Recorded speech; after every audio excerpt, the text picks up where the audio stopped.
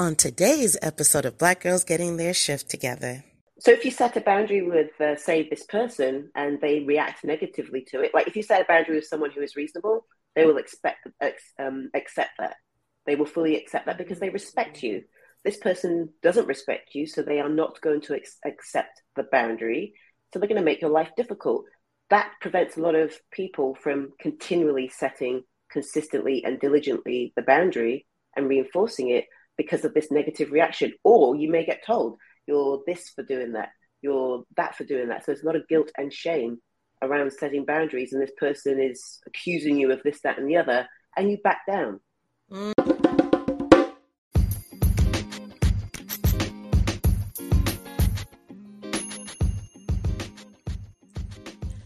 This episode is sure to deliver stimulating conversations and aha moments that may give you a fresh perspective.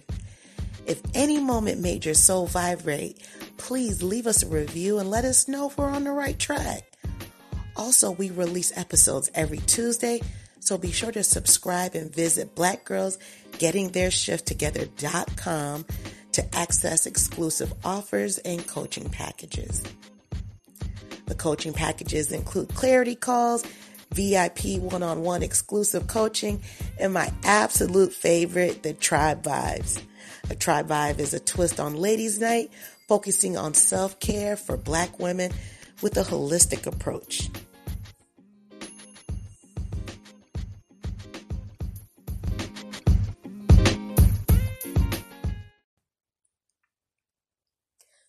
Welcome to Black Girls Getting Their Shift Together.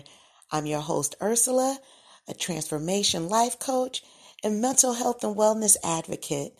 This is a safe space for amazing Black women to share open, honest dialogue about mental health and wellness, self-care, self-love, and basically how to get our shift together. Let's tune into this week's episode. Hello, everyone, and welcome to Black Girls Getting Their Shift Together. Tonight is going to be a very great episode. What we're talking about is co-parenting with a toxic ex, also known as a high conflict ex. But before we get into it, I'm going to play this audio. For the queen, sisters manifesting their dreams. Get your cream by any means and beam with self-esteem. Beauty supreme and booty walk so mean. The way you fit in them jeans, you eat your cornbread and greens. Dance or a doctor, red wine or vodka. Redesign your spot and redefine your mantra. Retwist your locks and realign your chakras. Doing your squats and getting closer to God, huh? Brunching with your squad or taking a girl's trip. Adjust your crown, you God's gift to the world, sis. Celestial body, drink your water. Meditate, sun-kiss goddess, heavenly order. Levitate, tribe of Ashanti, black girl magic, melanin popping, whether you ratchet or lavish, whether you bougie or savage, you a gift and a treasure. You got to love a black girl getting a shift together. Black girls are getting a shift together. These black girls getting a shift together, man. These black girls are getting a shift together. These black girls getting a shift together, dog.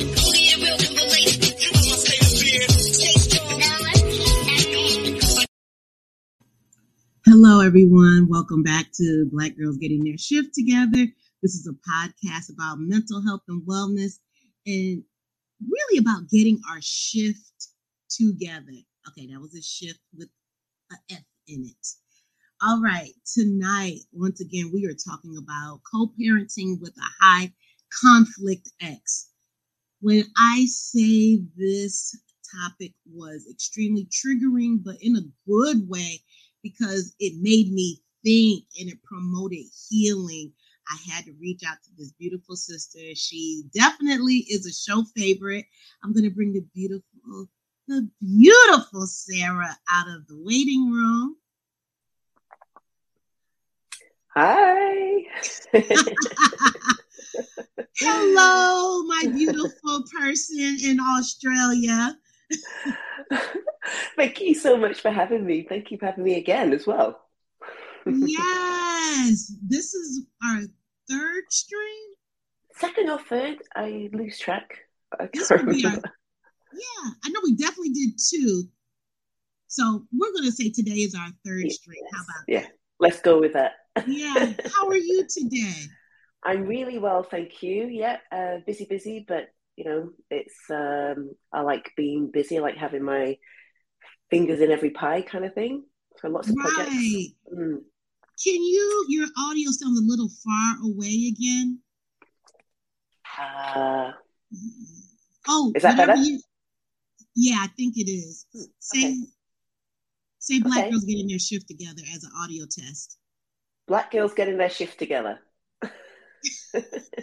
Shift. We got to get our shit together too now. So.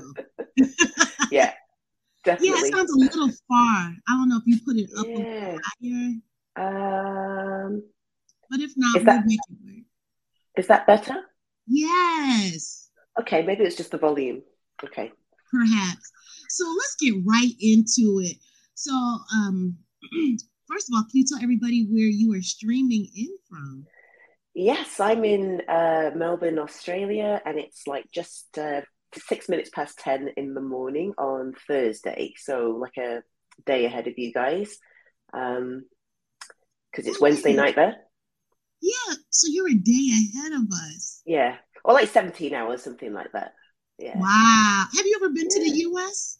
I have. Yeah, my dad lives in Seattle, so really? I visit often. Yeah. I haven't been for a few years. I was there in 2019, just before, all hell broke loose, but yeah. I didn't know. Yeah. I wish I lived over there. I'm on the other side of the country, but wow, that's I have plans. I have future plans to visit and visit people who I've worked with before and get together. That's a whole other later on thing, but yes. Put me on that list.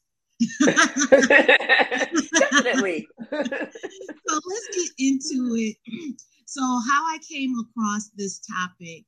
So I'm going to drop Sarah's Instagram, but I follow Sarah on Instagram, and her platform is about NARC proof and thriving. And she dropped a link about co-parenting with the toxic ex. So she said, if you want the link, just DM me. So I don't have a toxic ex. Well, actually I do, but not a current one. But I'm all about learning and why not. And when I listened to that video, my jaw dropped open. It literally affected me in a good way, but I was triggered because I grew up in that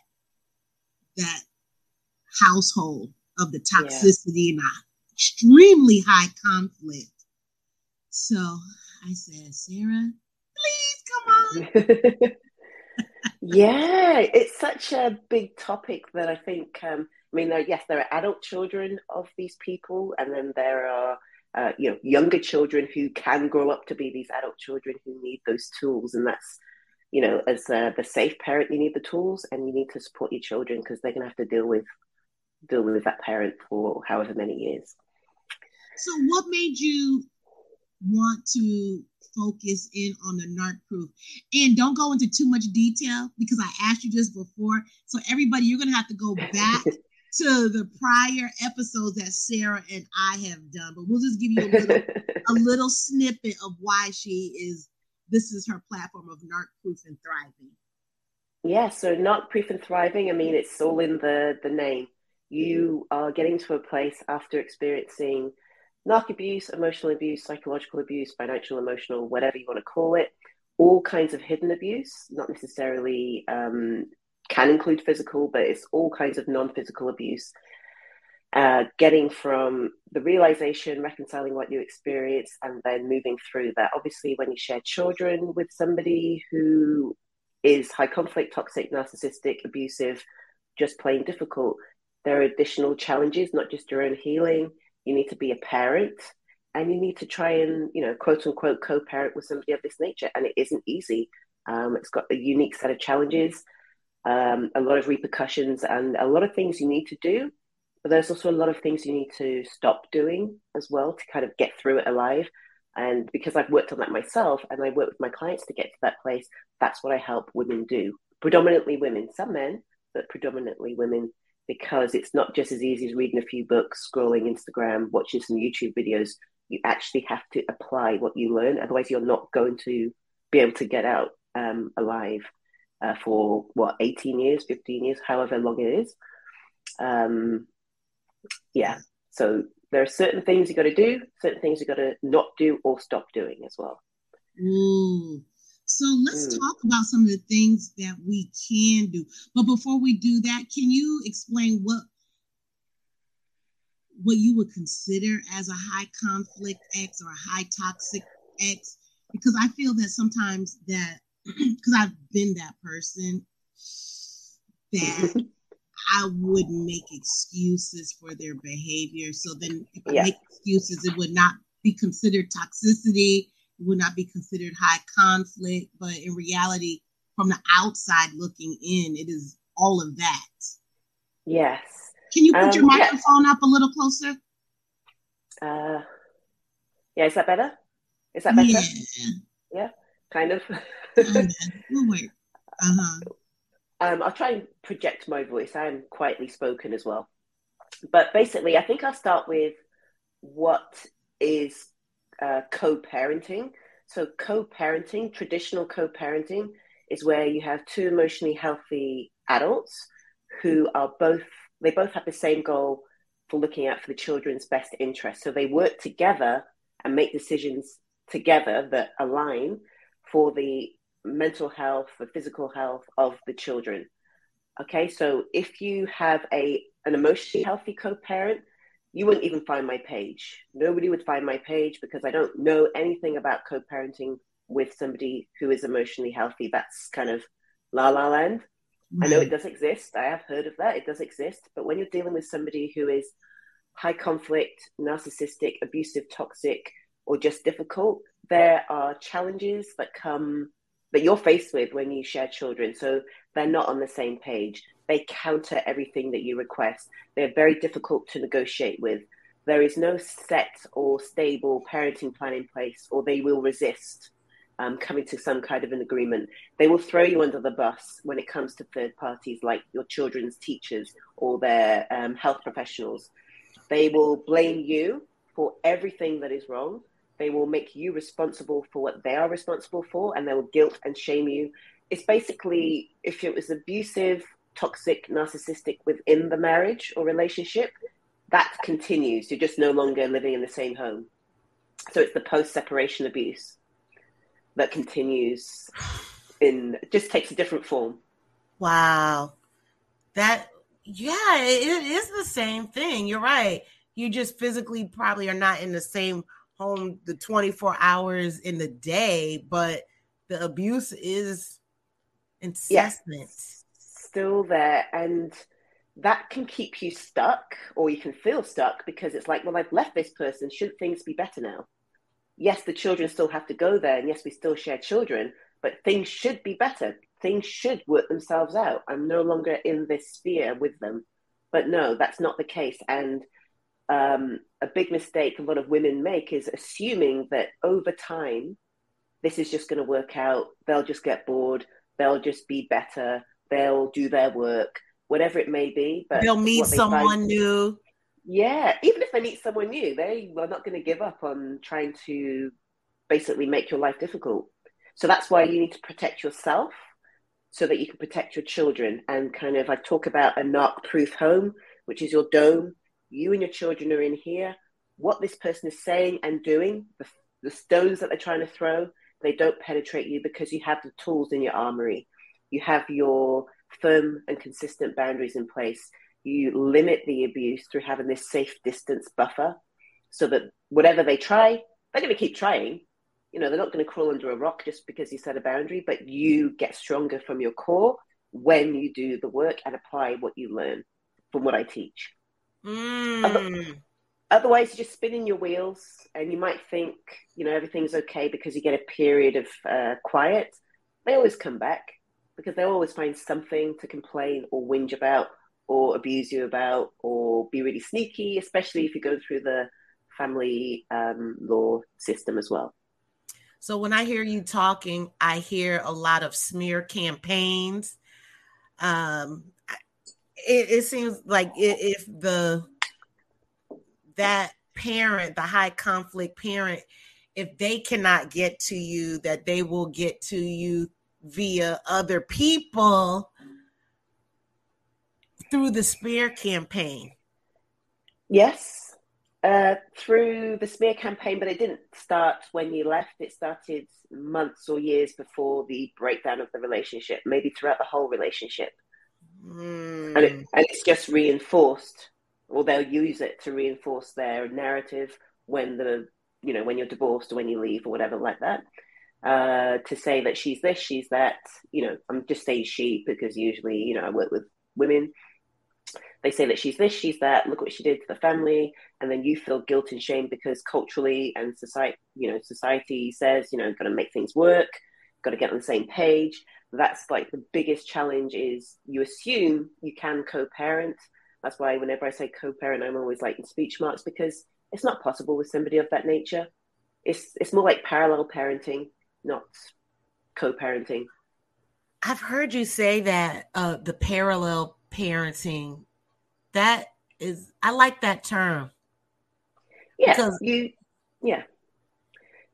parent in parallel. They do their parenting, whatever you want to call it, over at their home. You cannot control what happens there, but you have full control and responsibility for what happens within your home. So you cannot control what happens there. That's why I always say when with the people I work with, you have to parent 1,000 times harder because you have to undo what happens over there and redo.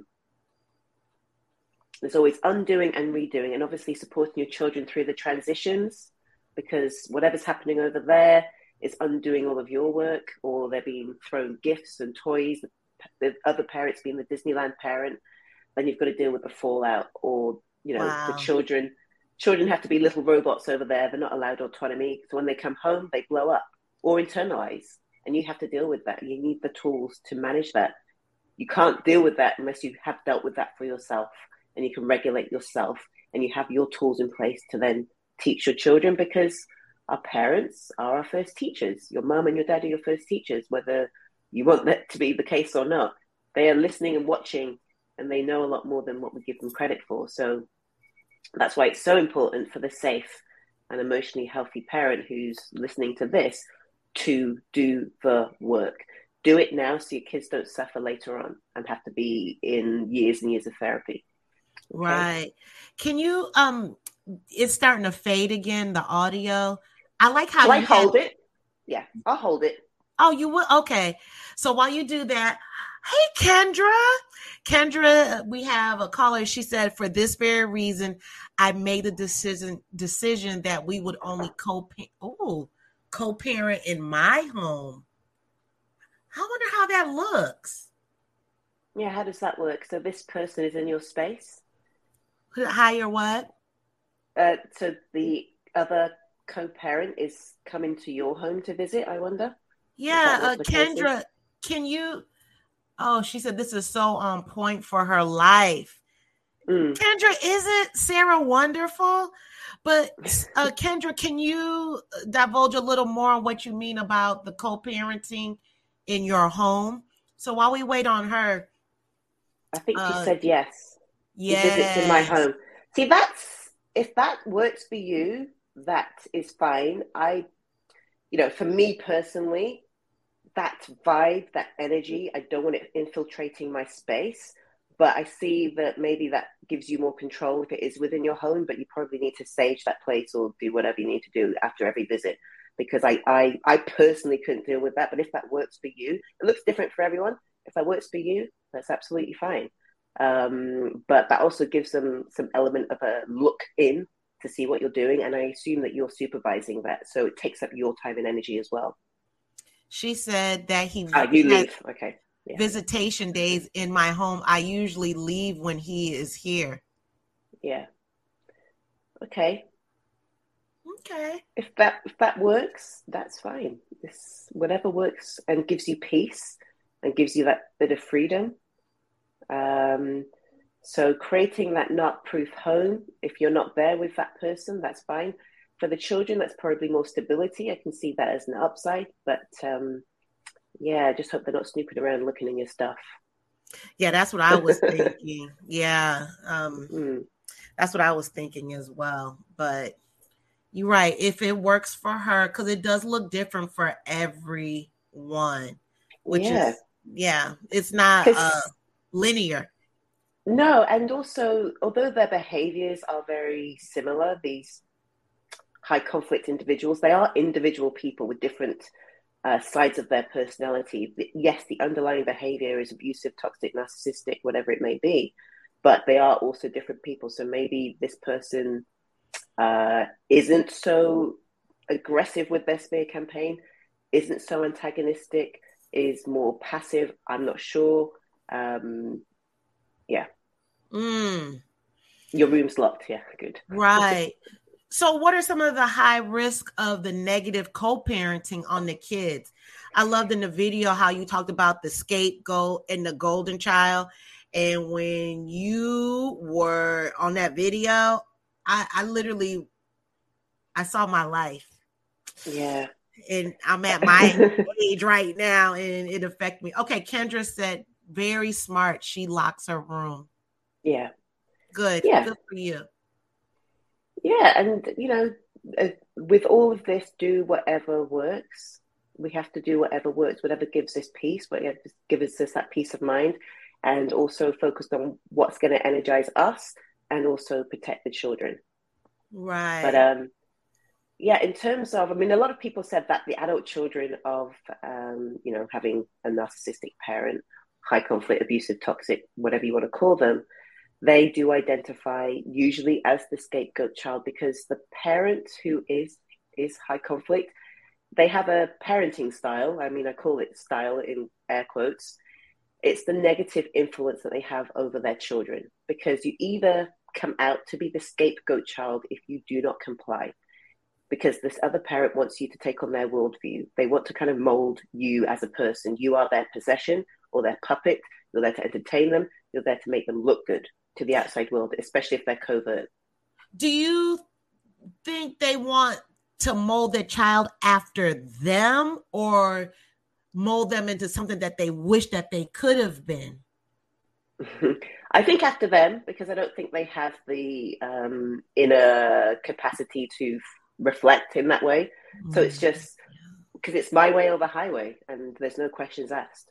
So if you resist, you become the scapegoat child. If you want to be your own person, if you keep pushing back, if you don't comply, if you don't seek approval or struggle to find that you're doing the right thing in terms of what they request, you will become the scapegoat child. And then the one who complies, the one who gets this parent's approval, who makes this parent look good, is then into the golden child role, unfortunately. So, you may think, or, people may think that the golden child is the better of the two evils, but they actually both come with their own sets of negative impacts and negative outcomes. With the golden roles. child? Well, they're going to turn out with narc fleas. Oh. Unless they comply because they are scared. If they're complying because they're scared and they just do it in those moments, but they don't actually take on those traits of that other parent, then when they're at an age when they can talk for themselves or speak for themselves or limit contact, then they can become more emotionally healthy. But if they fully go under their wing and become like a mini-me, it's, Wow. Oh, that's what tends to happen. I agree. I've had that situations at work. And you see that, even the toxic cycle that goes on, because I had parts of me that was a scapegoat growing up because I did not comply to my father's demands. And then I saw how it rolled over as an adult into my work situations where I too had become a scapegoat, but I didn't know that. Yeah. I didn't know the term at all until I got in the always, maybe not liking being told what to do, but not acting out, maybe becoming a people pleaser as well, not really knowing who you are as a person. Maybe getting into toxic and unhealthy relationships yourself and continuing the cycle. That's what happens or can happen with the scapegoat child. That's exactly. Oh, I feel so seen. Yeah, it's Yes. All these people are different, but the outcomes are always the same. Oh my God. So let's talk about parental alienation, what it is, and then we can get into what the solution could be for it. That stuck out to me as well.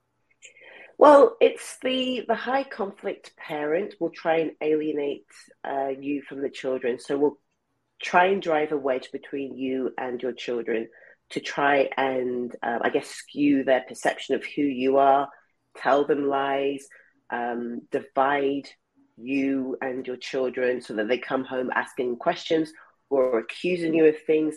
That's where the high conflict co-parent uses alienation to try and drive a wedge and break the bond that you have with your children.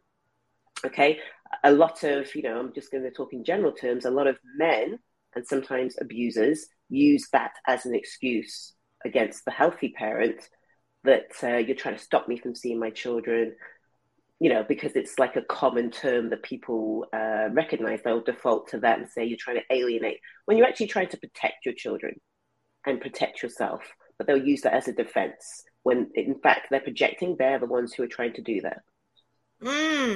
They're the ones trying to destroy the connection and destroy the bond by telling the children lies or telling the children outright that they hate you. That's happened as well. That happens. Or that your mum lies. This, that, and the other. Or that she did this, she did that. And of course, the children are internalizing this. If you have a close relationship with them, they'll come and ask you.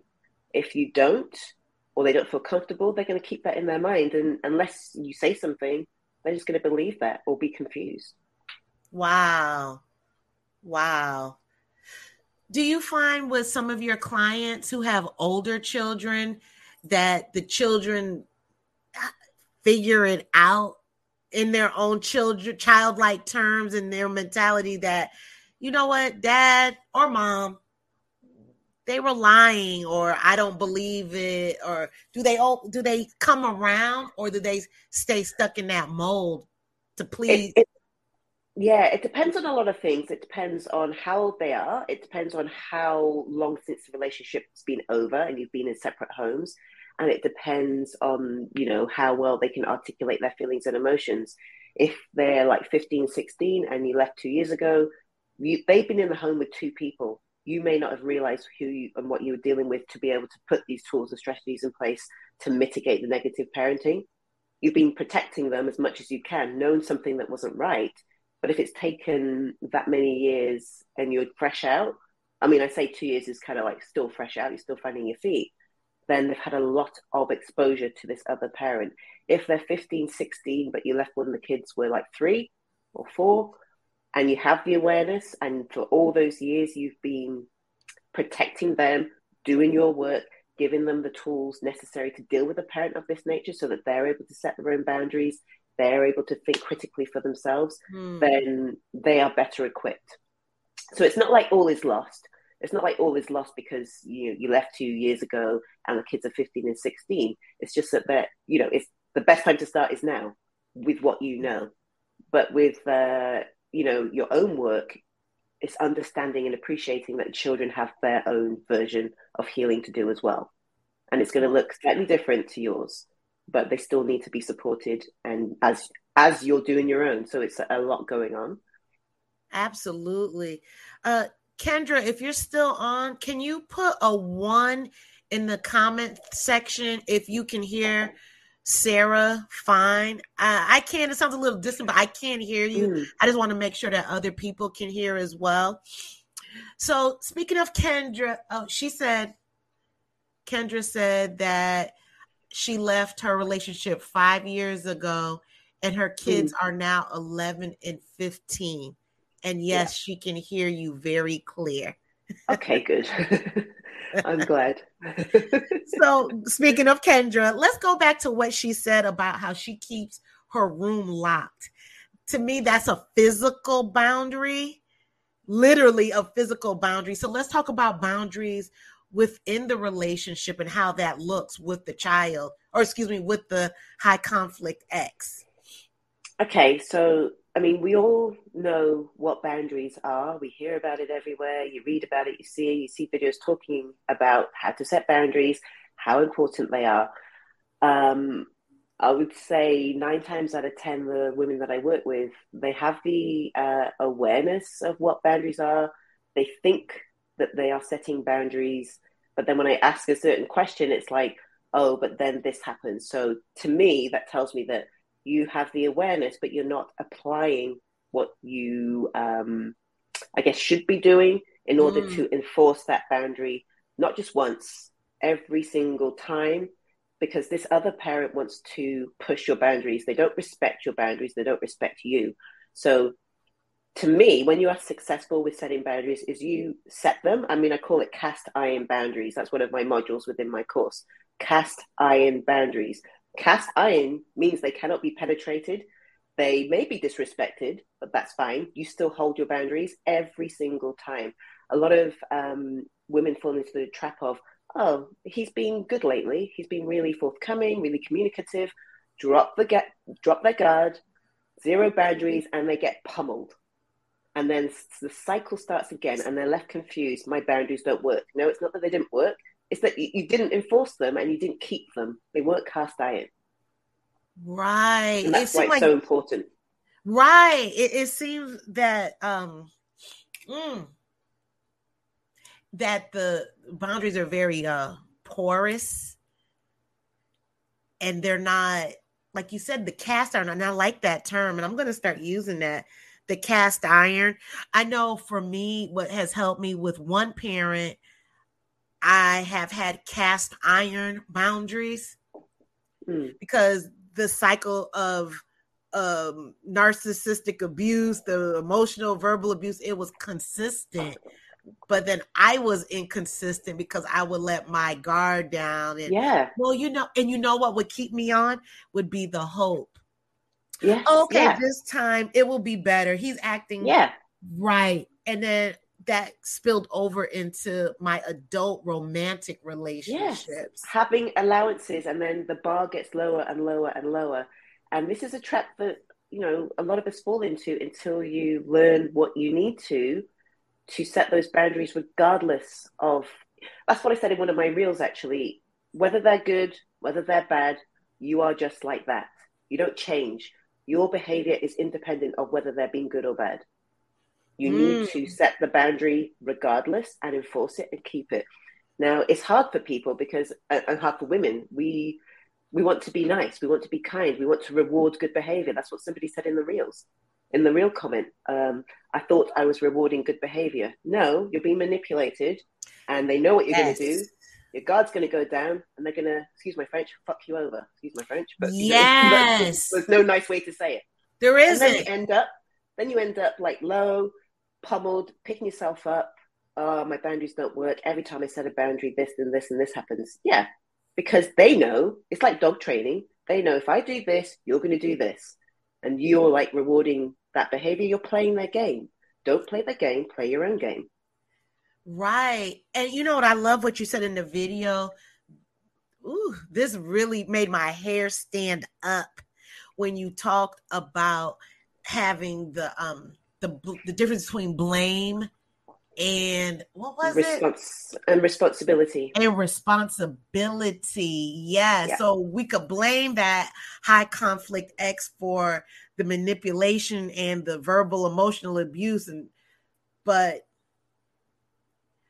they still will have that control because we give it to them, so we can blame them for the abuse that happened, but it's our responsibility to heal ourselves and do something about it, because they are to blame, but don't stay in the blame. If you stay in the blame, nothing's going to happen. You're just going to stay stuck.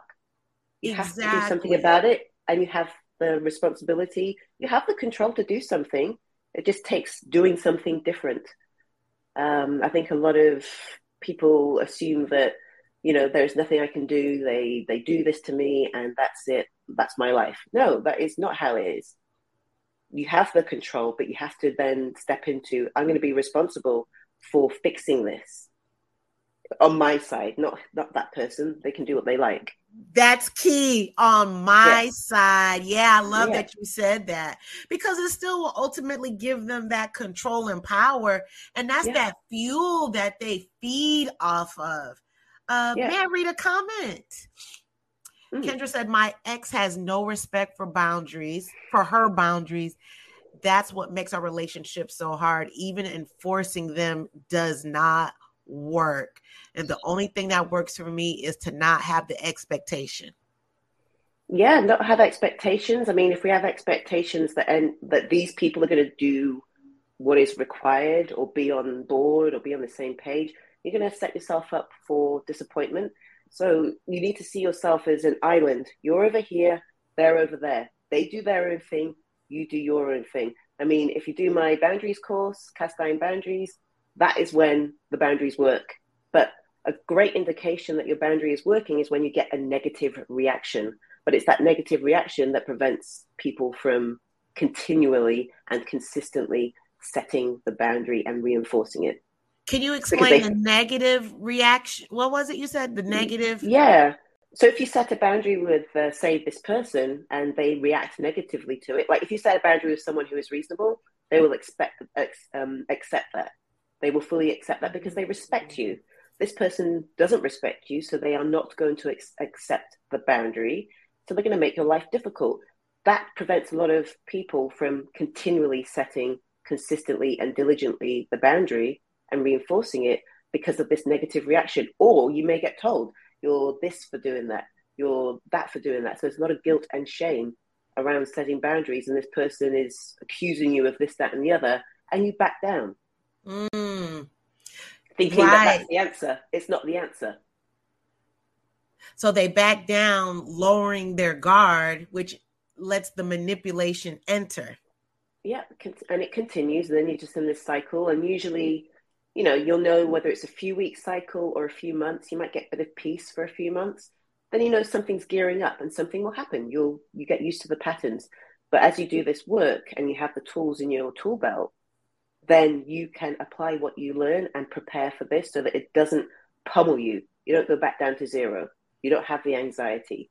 Yeah. You bring your anxiety way down so that you have the capacity. The not-proof home, they're on the outside. This safe distance buffer gets wider and wider. And as much as they try, they just can't reach you. They can't penetrate you because they're doing this. Pull that out. I'm going to do that. They do this one. Pull that out. I'm going to do that. So you shut the doors and the opportunities they have to do what they want to do, manipulate, gaslight, abuse, whatever it may be. You shut off their opportunities. They're not going to crawl under a rock and not come back. They'll just try something else in a few weeks or months. But at least you, as you apply these things, you gain more confidence within yourself that this works and that this is how I'm going to get my peace and my joy back and protect myself and my children. Wow. If anything that Sarah is saying resonates, please put a light bulb emoji or a number 1 in the chat. Let me know, because matter of fact, put number 1 in the chat for me while I'm speaking into it. In that video that you had. I love what you said. It's about, unfortunately, playing the chess game, because you always will anticipate what their next move is. And I think going back to, thank you, Ashley. I think going back to what Kendra said about enforcing or not having any expectations, I'm thinking have the expectation that they're going to do something to opposite of what you want. Yeah, expect that. They're going to fuck you over. Yeah, basically. It's going to happen. I mean, it's just when. It's a shift. Like, you want to give a benefit of the doubt, but don't. And for my piece, and this is what I teach my clients, is use the past to tell you how the future's going to go. So basically that means until you prove for the number of years that you have been this abusive person, and until you prove that the exact number of years that you're not, I will assume that you are. Ooh. That's the only way to protect yourself and protect your energy. So until you've, proved for X amount of years that you are not the person who you've proved yourself to be, I will assume that you are who I know you to be, no matter what you say or do. I trust myself. I trust my experience. So I will treat you in that way that protects me and my energy and my children. Sounds like ironclad boundaries. Cast iron. And I love boundaries. Iron. I could talk about this for hours and days, but even me, I still have to check myself, not necessarily with the high conflict co-parent, but just boundaries in general, because they help with other relationships as well and interactions. You just have to check in with yourself. Someone is going to not like the boundary that you set and the outcome of it. It better not be you. That's basically how it needs to be. I'm not going to hurt myself and continue to hurt myself for someone else's pleasure. Ooh. That's what keeps you going. Whatever works for you, but that's for me. I'm not going to keep cutting myself to please others. So my decision is very clear. I need to do that. I need to set that boundary. And boundaries aren't always verbal. They're not always physical. It's just what maybe you decide not to do or to stop doing as well. Right. Kendra said, I had to realize that expecting to do just the opposite of what he agreed to do. Yeah. Then you have no expectation. Exactly. That's who he is. So let's talk about communication. Before I go on, because we're having more people jumping in, I definitely would love to continue this conversation with the listeners. So if you're listening now, please make sure and join the private Facebook group so that we can take this conversation beyond the podcast. It is a safe space. It's private. It's a private group. So the conversation will be just amongst us. So whether you do it now or after, make sure you subscribe to the channel, like, share. Thank you for commenting. I appreciate all of it. And Sarah appreciates it all the way from Melbourne, Australia. Yeah. So make sure and join the private Facebook group. So let's get into the communication versus abusive interactions. And I love that ratio that you talked about. That green and red box. That was something else. Yeah. So yes, communication is probably my favorite topic because that's where a lot of the anxiety stems from. When you receive something from them, you see their name on, pop up on your phone. You can have the tightness in your chest and the butterflies, and they're like, oh, what is it now? Because it's not going to be nice, and it's not going to be good, and it's not going to be positive. It's going to ruin your day, and you know that you're going to have some kind of argument on your hands. So a lot of women stop looking at their messages or limit the time that they spend in their emails. Because of this, but this person is still controlling you if that happens. So you need to get to a place where you realize not every communication, I'm just talking about like email communication, requires a response. Not every face-to-face communication requires you to engage. Okay, face-to-face is a bit harder. I teach my clients to have a few outs ready to get out of sticky situations when they're trying to antagonize you or drag you into some kind of drama or even just talk to you. You don't necessarily have to talk to that person. You're not obligated to. You drop your kid off, you pick them up. What do you say to people? Oh, so I'm just going to say mothers to the kids because that's just easy right now. Yes. What would you say to moms who say, well, he's the father of my children. No matter what we go through, he's still the father to my children. Yeah, that's a fact. But what meaning are you attaching to that? Are you saying he's still the father so he should abuse you? Are you saying he's still the father so he gets the right to treat his children like crap? Are you saying he's still the father so, what is the meaning that you're attaching to that? Biologically, yes, he is the father. But as far as I'm concerned, something that's really going to serve women who think in that way is like, you don't want to stop your children from having a relationship with that person. And I don't think you should. It depends on the situation within the confines of the law. the children should be allowed to have a relationship with both parents, as they say. That parent does not have the right to have a relationship with that child. It's the child has the responsibility and the right to have a relationship with the parent. It doesn't go both ways. Although these high conflict parents think it's their right and they feel entitled to having a relationship with their children. But it's not that. It's the children have a right to both parents. So that's a slight difference there. When you can see your high conflict co-parent who is abusive, toxic, whatever to you, that doesn't make them a good parent. Even if they're providing for their children, take them here, there, and everywhere, throw money at them, give them everything they want. Yes, on the outside, yes, superficially, that's usually what coverts do. But they are not looking after their emotional stability. They are not cultivating any kind of emotional intelligence within their children. It's for appearances only. So anyone who is abusing you and continually abusing you, even if they're great to the kids, that is not a good parent, in my opinion.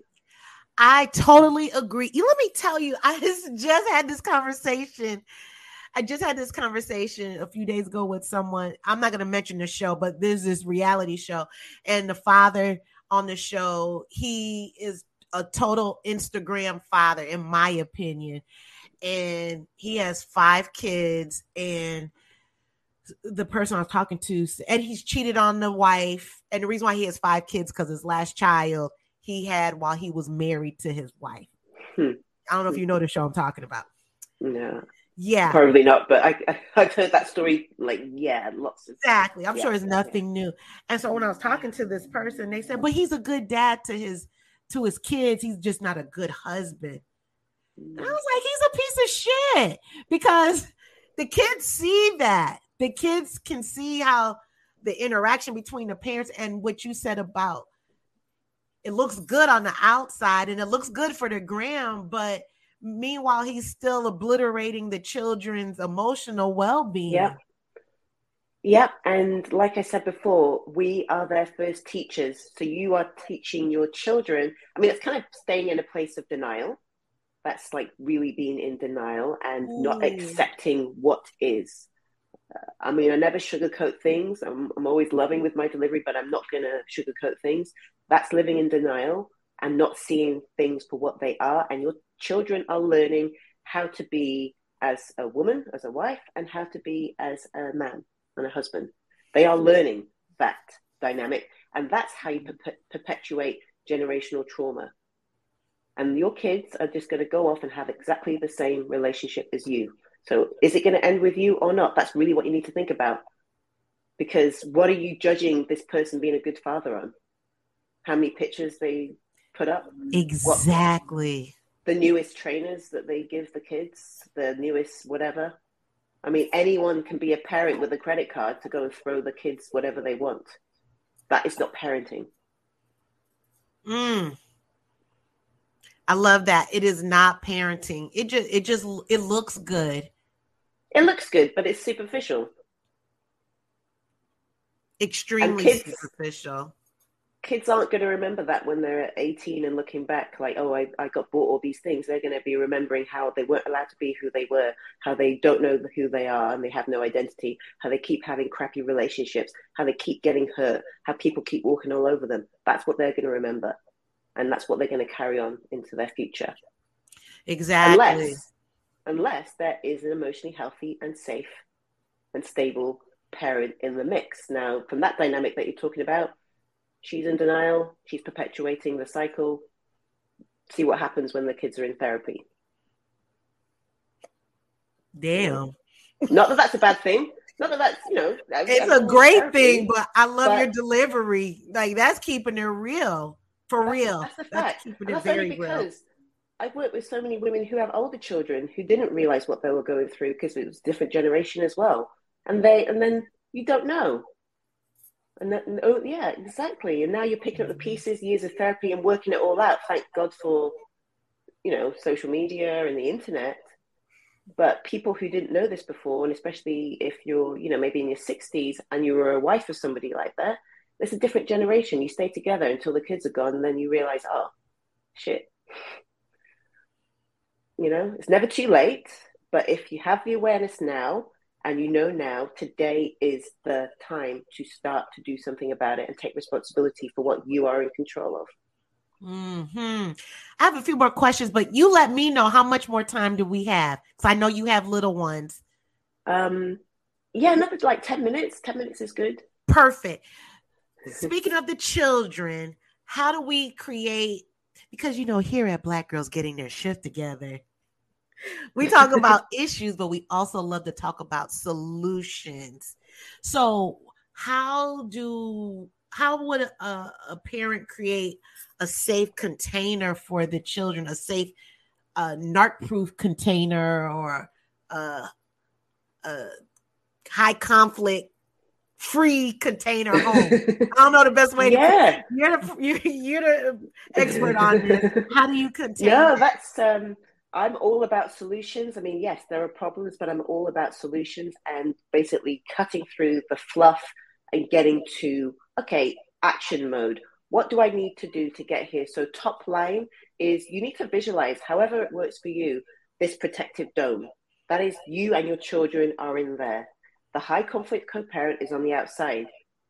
When you get to a place where whatever they say, whatever they do, it doesn't penetrate that bubble, you and your children you can be a parent, you can be the best possible parent for your children. When you have that parent on the outside, you've created this safe distance buffer, which means you have your boundaries in place. You only respond when necessary. When you do respond, you know how to respond so that there's no comeback. If you need to document behaviors, you document and file away in the easiest and quickest way possible. You plan, and it's like playing a game of chess. They want to play ping pong, throwing these balls at you, and you end up spinning your wheels if you stay playing their game. Play your own game, play the game of chess, put your pieces where they need to be. And I also teach my clients, when you've done that, this is what's going to happen next. So you prepare for that as well. So it's not just one step and then that's it. Because I know what's going to come. I know they're going to say or do something, especially if you're in and out of court as well. So it's preparing yourself for that. But it's all about grounding from the inside out, getting the tools in your tool belt, and then applying them to your life. Regulating yourself and doing your work so that you can teach your children to do the same. Because, in lieu of this person being hit by a bus, they're going to be around for a while. So you need to take control of what you can control. Whoa. I love what you said about playing your own game. I feel if we play the game together, they still have a percentage of control as opposed to playing our own game. Playing their game means you play by their rules, which means they control you and they control the outcome. Do you want them to control you in the outcome? Or you didn't stay, you didn't leave to still be controlled. So find your motivation for switching up the game. They don't have to be an active participant. You are just operating in this way, independent of what they want to do or say. I don't know if you know this, that I'm a tennis player. And while you're talking, I envision this tennis game where I play with advanced players, and they are literally in one spot, and they are literally controlling the entire game. Whenever they hit it to the right, I'm running to the right. And literally, I'm looking like the ping pong. And I can feel it because my lungs are exhausted. But they are controlling the entire game. And I see that when we give our power away as opposed to taking it back, how that high conflict X is the one that's controlling that tennis game, or the game of the controlling the kids or whoever, that they're at the forefront. And so, it's always, you're playing the game, but then you're always on the defense as opposed to taking over. Scrambling. You control the game. Yes. And like scrambling around, exhausted. You're exhausted. And then you get a little bit of a break, and then they go and do it again and again and again. So this is what makes people think that there is nothing I can do. They do this, this, and this, and there is nothing I can do. No matter what I do, they always fuck me over, or whatever it is. Right. But it's because you're playing their game. Take yourself out of the game. Play by your own rules. There's nothing they can do. They can't control your game. They can either agree or not, but we don't care if they agree or not. You are still on track to playing by your own rules. And you slow the game down and you get strategic with how you communicate, with how you protect your energy, and with how you protect your children. So that they're on the outside, you've got the safe distance buffer from them, you've got this NARC-proof home, you're in your journey to being the best possible parent you can be because you have more space and capacity because you're keeping them at a distance, and your children are emotionally or become more emotionally calm and stable because you are providing them with the tools you should have had to not end up in this situation.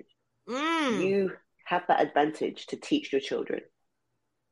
Yes, it takes work, it takes determination, but the alternative is what you're going to do. Wait to see what happens and let them rule the game, and your children, suffer in the process.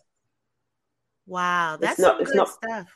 Yeah, it's just not an option. It needs to not be an option to continue in the way that you are.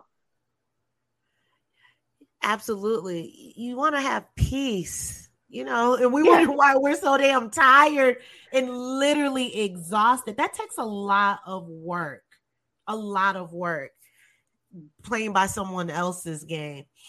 Can you tell people how they can reach you? I dropped the link in the description where people can reach you on Instagram, but I'll let you tell people. Yeah, so I'm on Instagram. That's kind of where I do most of my posting, most of my content and resources. So that's at NARC Proof and Thriving. So you can put NARC Proof and Thriving or NARC_proof_and_thriving. Also, my website is just www.narcproofandthriving.com. I have a free checklist resource for dealing with third parties because, as we know, nobody knows what this is, the struggles that you're dealing with.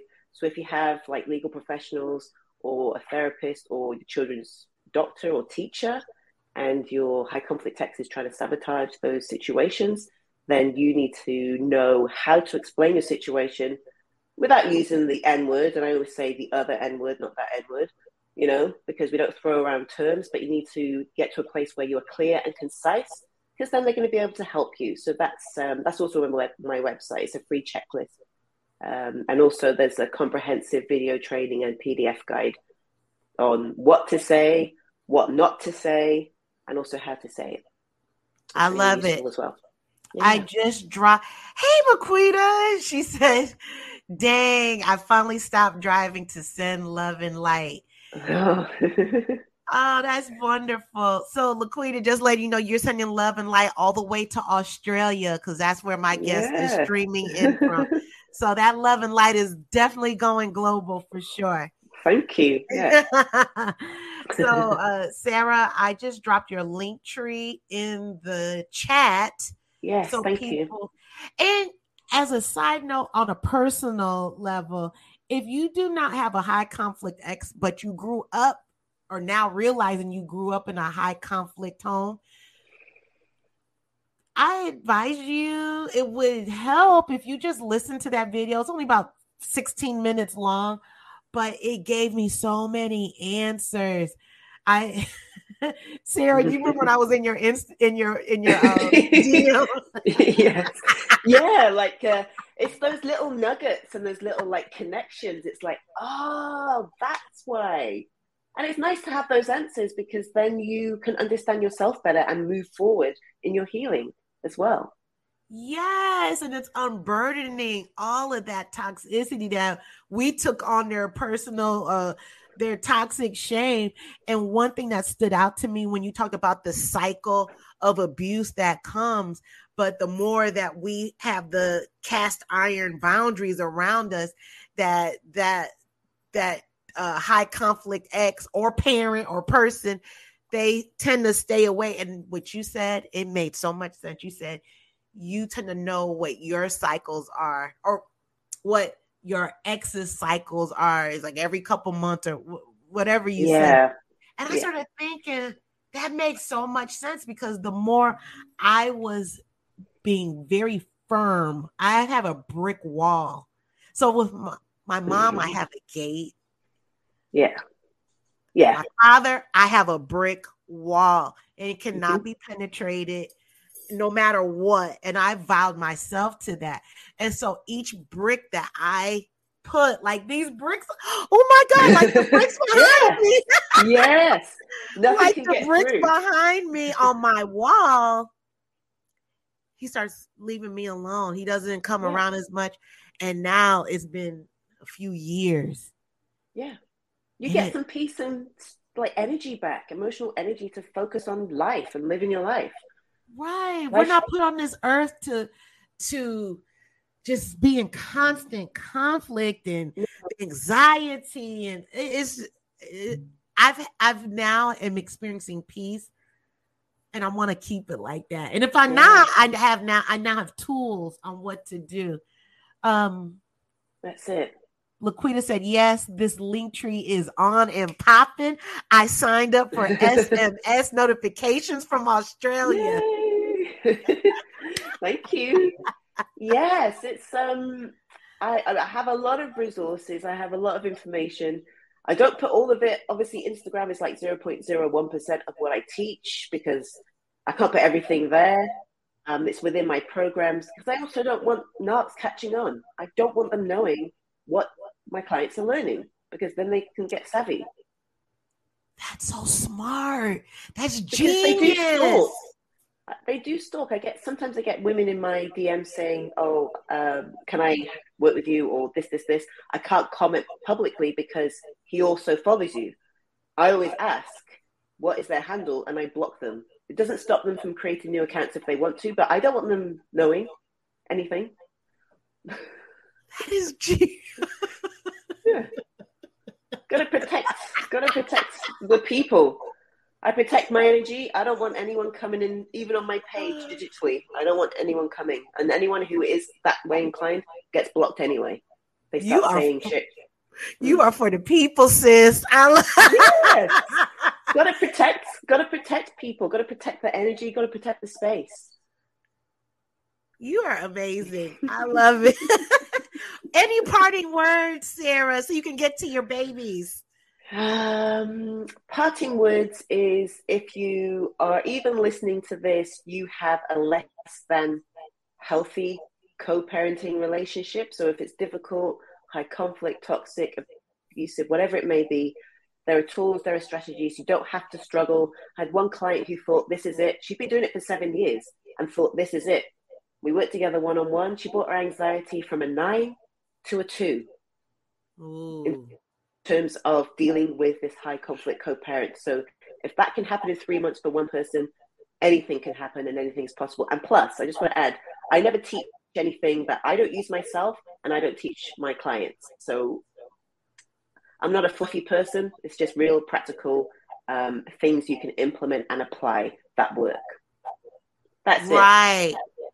So come find me on Instagram. Exactly. And if you want to know more of Sarah's story, I will put the link to our past streams that we've done, and you can hear more about Sarah's personal story. So she's not just making this up. She's lived this. And as Laquita says, be blocked and be blessed. Yeah. Yeah, be blocked and be blessed, and good luck to you in your life. Bye. Yeah, just go somewhere. But if anyone, if you love what you heard, if there was anything that resonated in your soul and made it vibrate, you love to support the channel, you can always buy me a coffee. I just dropped the link in the description box in the thread. And, we want to keep my throat parched, as well as supporting the content of this amazing channel. So, Sarah, guess what?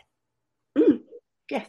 You are a Black girl in Australia that has her shift together, ma'am. Oh, yes. Oh, yes. Took many years, but yeah, there is no going back. Yes, I agree. That's what everyone can get there as well. Just got to do the work, be intentional. But it's possible. Life is too short for conflict. And we'll end on that. I like that. Everyone, thank you so much for tuning in. This was amazing. Sarah always brings it no matter what. Sarah, you know I'm going to slide up in your DMs within 30 minutes, and I'll let you know why after. I know you have to go. But I want everyone to tune in next week because we're going to have a nice lighthearted talk with Ashley Silva. She was one of the stars on Love and Marriage DC. So make sure and click the notification bell. Make sure and join the private Facebook group so we can continue this awesome, amazing conversation. And Laquita said, thank you, ladies. You're very welcome. You're welcome. Sarah, you have a great evening, my love. Yeah, thank you. Thank you, you too. Thank you for having me. Take care, my love. Bye. For the queen, sisters manifesting their dreams. Get your cream by any means and beam with self-esteem. Beauty supreme and Buddha walk so mean. The way you fit in them jeans, you eat your cornbread and greens. Dance or a doctor, red wine or vodka. Redesign your spots and redefine your mantra. Retwist your locks and realign your chakras. Doing your squats and getting closer to God, huh? Brunching with your squad or taking a girl's trip. Adjust your crown, you God's gift to the world, sis. Celestial body, drink your water. Meditate, sun kiss goddess, heavenly order. Levitate, tribe of Ashanti, black girl magic, melanin popping, whether you ratchet or lavish, whether you bougie or savage, you a gift and a treasure. You got to love a black girl getting a shift together. Black girls are getting a shift together. These black girls getting a shift together, man. These black girls are getting a shift together. These black girls getting a shift together, dog.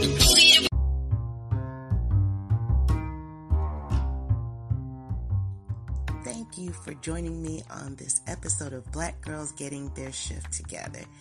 If anything you heard today made your soul vibrate, please like, comment, and share this episode with 2 of your friends. Thank you, and I love you all.